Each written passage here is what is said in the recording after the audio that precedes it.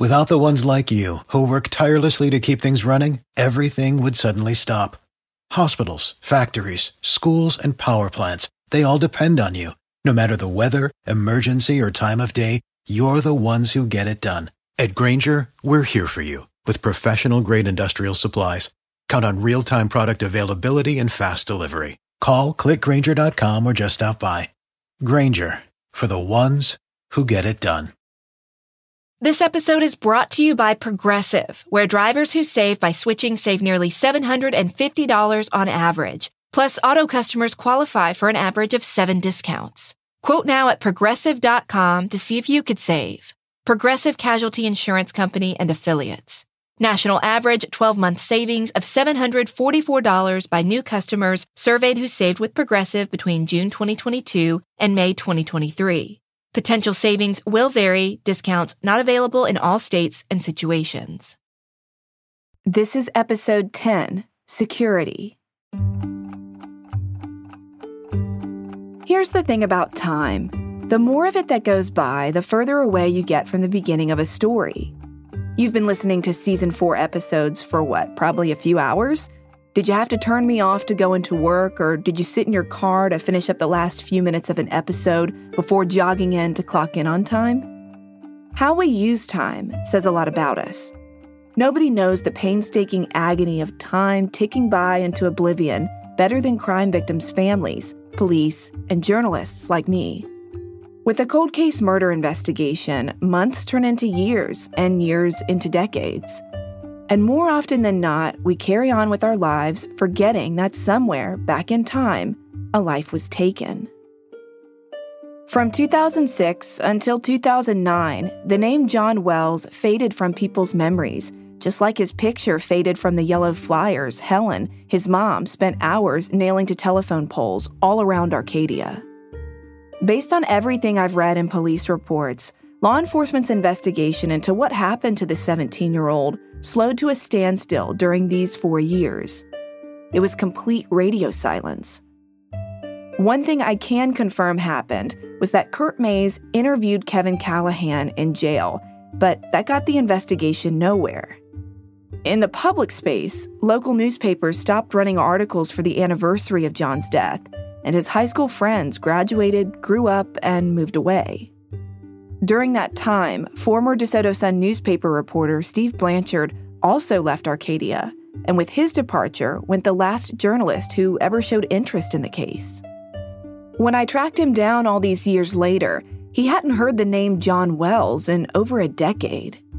What was your reaction when you saw my message and you saw I was saying John Wells, 2003? What was your thoughts? It was surprising because I'm not even a journalist anymore. And when you're in a small town like that, you really see your audience as the people in that bubble and nobody beyond. So when I left that bubble, I kind of left all that there. I had to reread your email a couple of times because I'm like, is she serious? Who is this? How did she find me? But it was also exciting because it's a part of my life I hadn't thought about in a long time.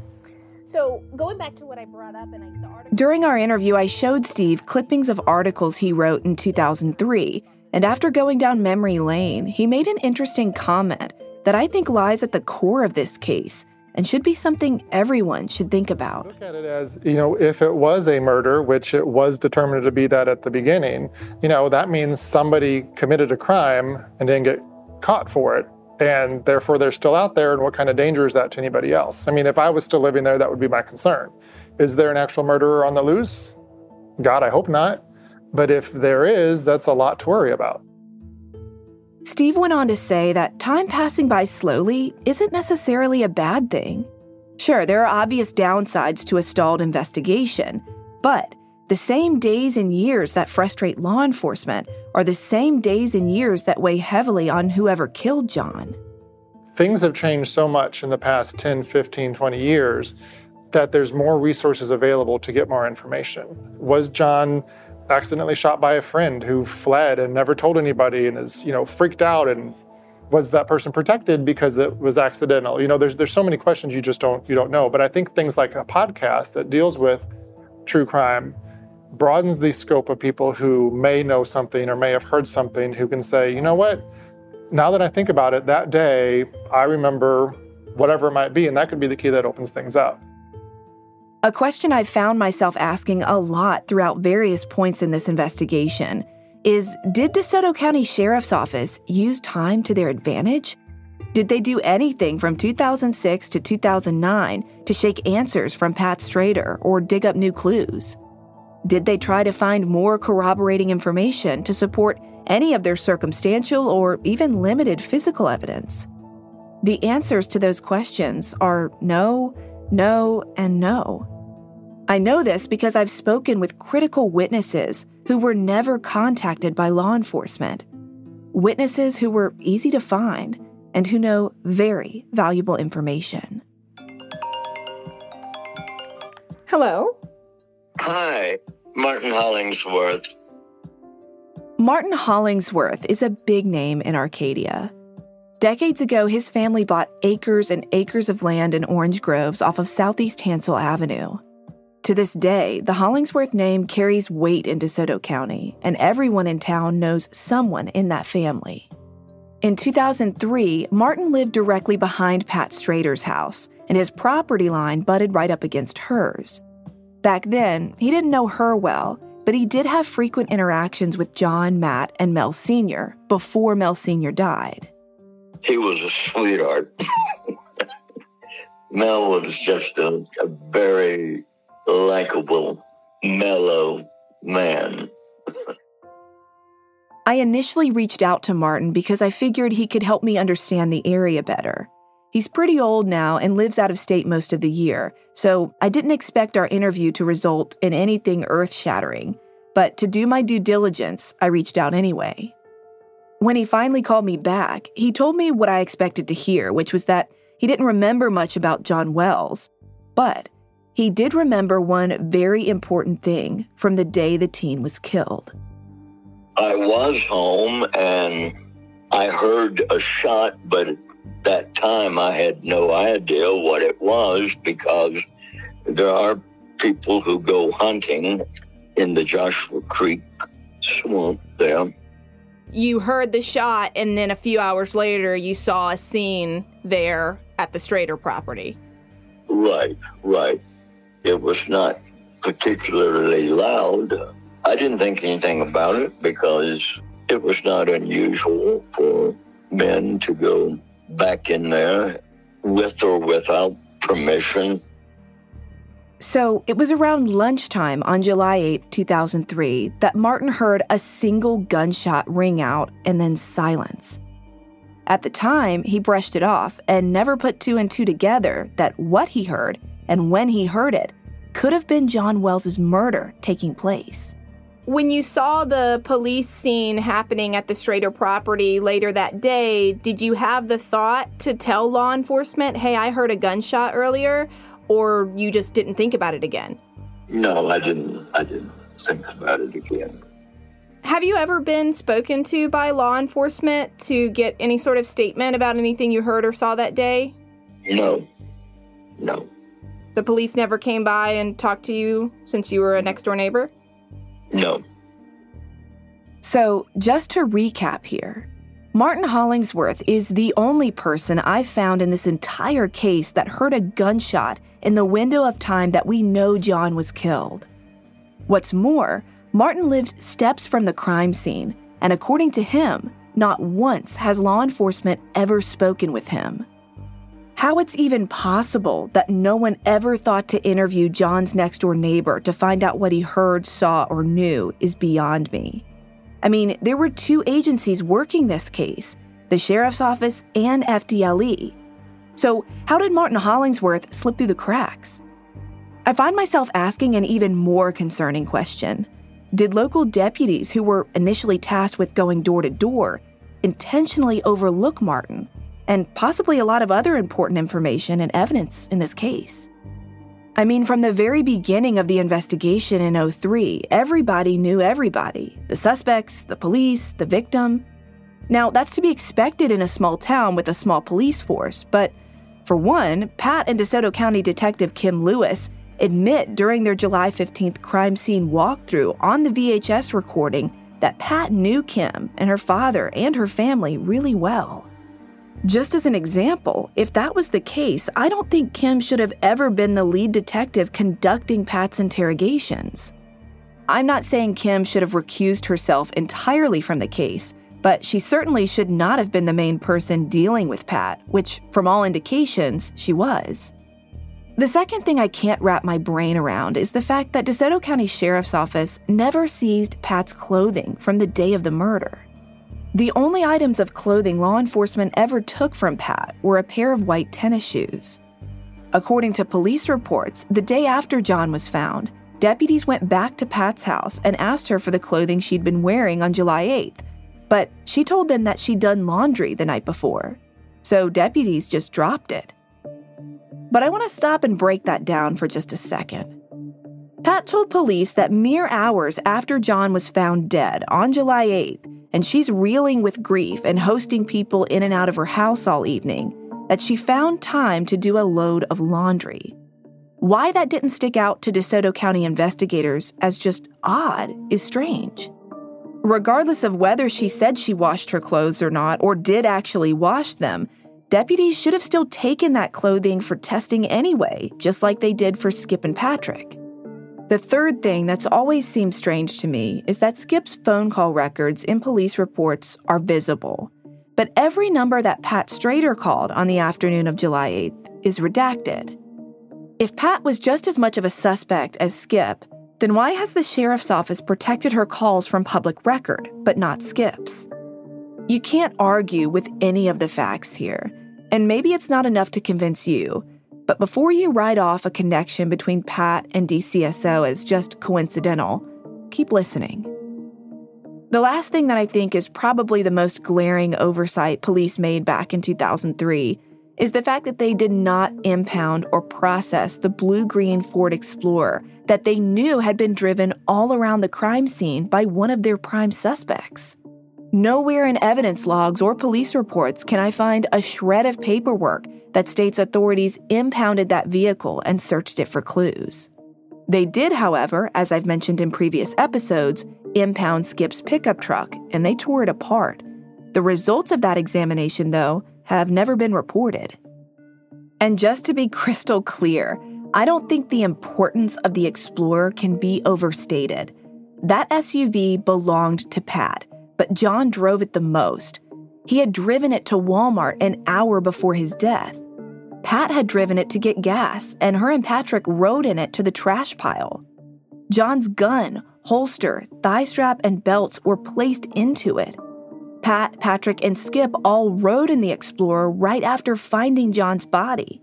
This car is a critical piece of evidence. Patrick Skinner thought the same thing when I interviewed him. In fact, after his first few interviews with investigators in 2003, he said he never heard what happened to the Explorer or any of the vehicles that were known to be on the property when John was killed. They never seized the Explorer or impounded it or processed it. Did you ever know that? I did not know. Does it surprise you to know that they didn't? I didn't know they impounded Skip's. If they tore that apart, I would have to think they would have torn this apart if they think they had probable cause to tear his truck apart. Do you think of the two vehicles, this one should have been looked at since... Well, that's the one that we actually took over there. I mean, this was what John drove for the most part. John did not have really his own vehicle. Everything belonged to his grandmother. But John drove this more than anyone. And this is what we were in when we found him and what the gun went into. So I guess, that's a little odd to me. So why was the Explorer never impounded? And what happened to it after the murder? Well, I can now confidently answer that second question.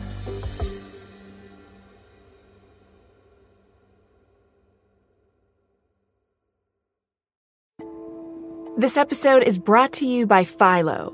Do you love TV? Do you love saving money? Then Philo may be your solution. Philo has shows, movies, and live TV for just $25 a month. You can even try it for free with their 7-day free trial. No contracts, no commitments, no hassles. Just a better way to watch TV.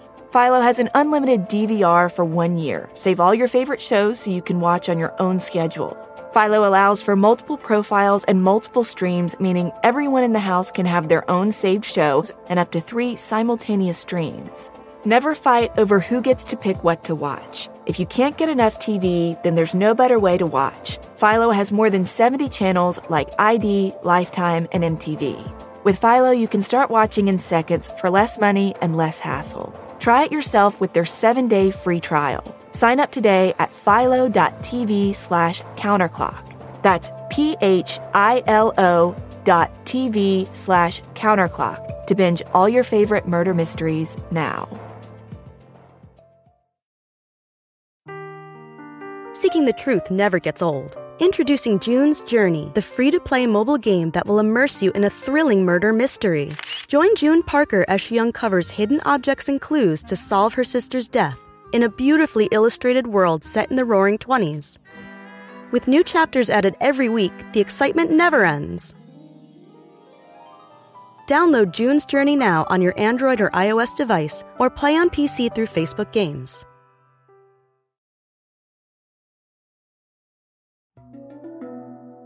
The blue-green Ford Explorer that's so central to the sequence of events on the day John was killed has been a mystery within this bigger mystery for me. How far is it? It is 1.3 miles on the right. During a field reporting trip to Arcadia to try and interview Martin Hollingsworth, my associate producer David Payne and I found ourselves driving along the backside of Pat's property, where her land butts up to Martin's driveway. Martin wasn't home that trip, but our attempt to knock on his door allowed us to see a different side of a field behind Pat's house that we'd not noticed before. And by sheer luck, we made a discovery. She's got every angle of this covered. There's the Ford Explorer. Oh my gosh, no way. Let's get a picture of that. That's the Explorer. That is definitely the same Explorer from back in 2003. David slammed on the brakes. There was no doubt we'd found it. A turquoise, blue-green, old model Ford Explorer that looked like it hadn't been moved or driven in years. I knew it had to be here. That's wild. That is wild. Sitting next to it was a broken-down beige sedan and a bunch of rotted and rusted farm equipment, tall grass, and several cows. We took pictures from where we were parked on the public right-of-way, and you can see those images on our website, counterclockpodcast.com. After I got over my initial excitement, I wondered why, after all these years, Pat had held on to the Explorer. Why had she parked it on this abandoned section of her land? From the looks of things, it appeared to us that she didn't want anyone to access it, or any square foot of her property for that matter. No trespassing signs were mounted on several fence posts, and these signs were not like the little paper ones you buy at a hardware store. Pat's signs were 2 feet tall, made of plywood, and listed a lengthy warning for strangers like us and law enforcement to not step foot on her land unless we were invited or had a warrant. To add to the security were heavy chains and locks strung along every gate. So the chances of us getting anywhere near that Explorer to take a closer peek were non-existent. Just the fact that it was still there, though, and we'd found it, I don't know, made me think, who knows, maybe it holds some valuable clues, and it made for a wild day of field reporting. But our adventure wasn't over yet, not by a long shot. The longer David and I hung around Southeast Hansel Avenue, stopping at homes to find people who lived there back in 2003, the more and more we felt like we were being watched.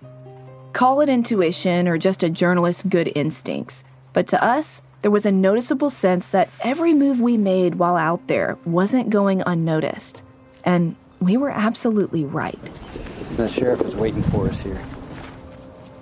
While talking with some residents who were renting a house across the road from Pat's property, we saw a DeSoto County Sheriff's deputy pull up behind our rental car. We'd left our white Jeep parked in the right-of-way so that other cars could go around it. The deputy got out of his cruiser and we walked over to him. He told us that a person who lived on the street had called in to report us. Okay. Yeah, we just... Did the Straters call? Or the Matt Wells or Pat Strader? It was anonymous. Oh, okay. Yeah, so. Did we disrupt somebody? They just said that white vehicle, so it looked suspicious going house to house. So. Oh, I see. Yeah. We were suspicious. We're journalists.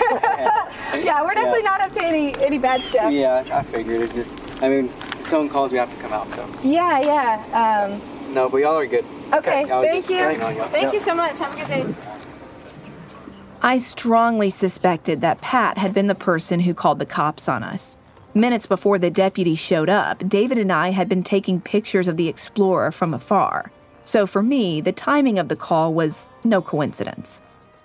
When I asked the deputy if Pat Strader or Matt Wells had been the person to place the call, he said it came in as anonymous. But here's the thing. In the state of Florida, when you dial 911, those calls get recorded and are accessible via public records request. You just have to know how to get a hold of them before they're purged from a department's data center. I'm 100% sure the person who called the cops on us didn't know this. But their loss was our gain. So right after chatting with the deputy, David and I left Southeast Hansel Avenue and drove straight to the sheriff's office. I told the records division that I wanted to request a 911 call that had come into the sheriff's office that very day between the hours of 11 a.m. and 11:30. And a few days later, an audio file and police report showed up in my email inbox. Here's a copy of the call.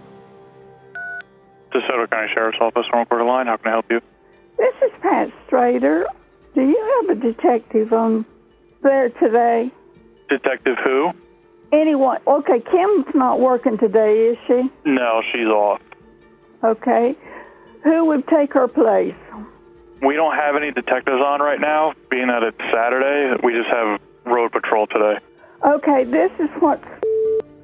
There are a couple of people over there talking to my neighbor wanting some information. I want somebody to come tell them to stop it however legally you can do it. Okay, so are they on your property? Not at this point. No, they're out on the edge of the road. Okay. But I think they're wanting to interview. Now, gosh, I can't think of his name. He retired. He worked with Kim. There's a new detective that has that. And whenever someone come here several years ago wanting to go in and look and do some things, he told me to tell them to come to him. Okay. All right. So they're just trying to get some information. That's correct. I write an article or something now. He's to aggravate the hell out of me. Okay. All right. Are they there right now? They're across the road talking to my neighbor, but I think their white Jeep is parked down there next to the wood bridge, and they look like they might be walking back down towards their vehicle. Okay, so it looks like they might be leaving. Well, they're not talking to him any longer. Okay. And he told him not to tell him to call the sheriff's office, and I'm calling you to tell you that's what I knew about it. All right, and you said your first name was Patricia? That's correct. Okay. I said Pat, but yes, it's Patricia. That's fine. Is your phone number?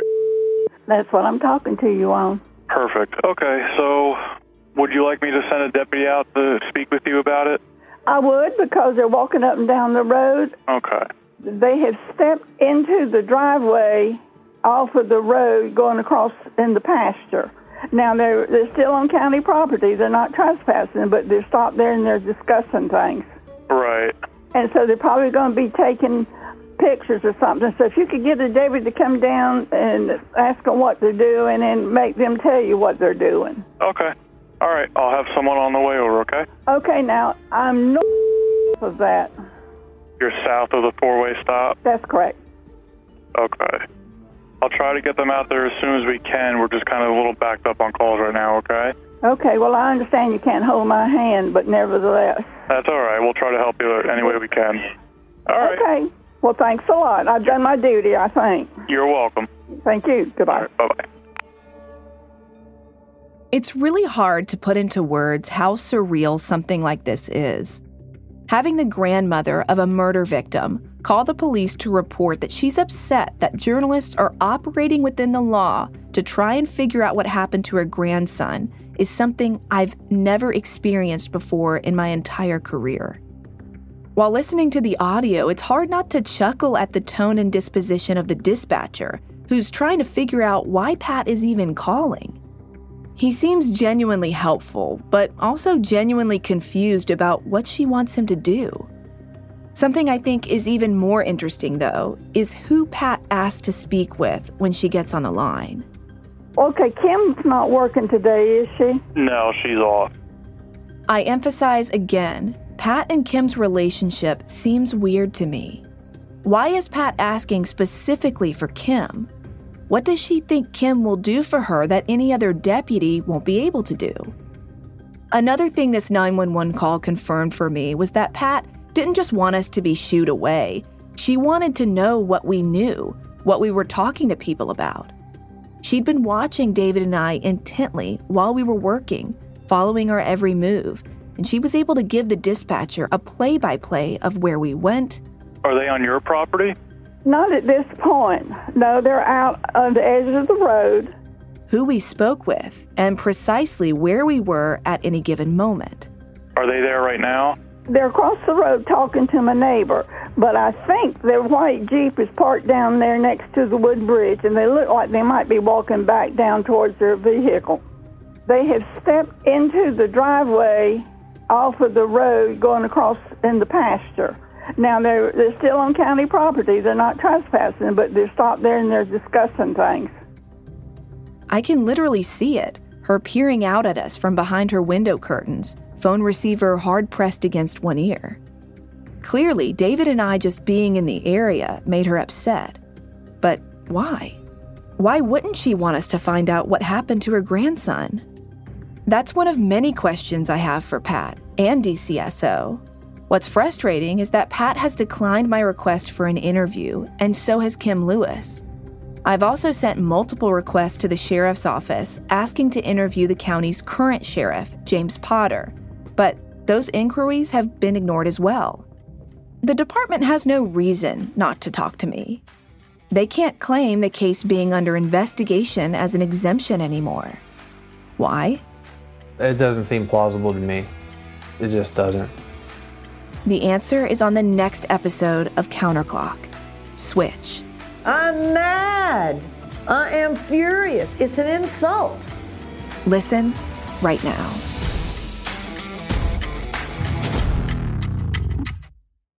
This is a big year. The Ohio Lottery's golden anniversary. 50 years of excitement, of growing jackpots and crossed fingers. 50 years of funding for schools, of changed lives and brightened days. 50 years of fun, and that is worth celebrating. So watch for can't-miss promotions, huge events, and new games that will make the Ohio Lottery's 50th year its biggest one yet. Learn more at funturns50.com. If a friend asks how you're doing, and you say, I'm okay. When the truth is, I don't want my problems to burden anyone. Or you say, hang it in there. Because if I ask for help, they'll just think I'm weak. Then this is your sign to call, text, or chat 988 for free, confidential support. Anytime. You don't have to hide how you feel.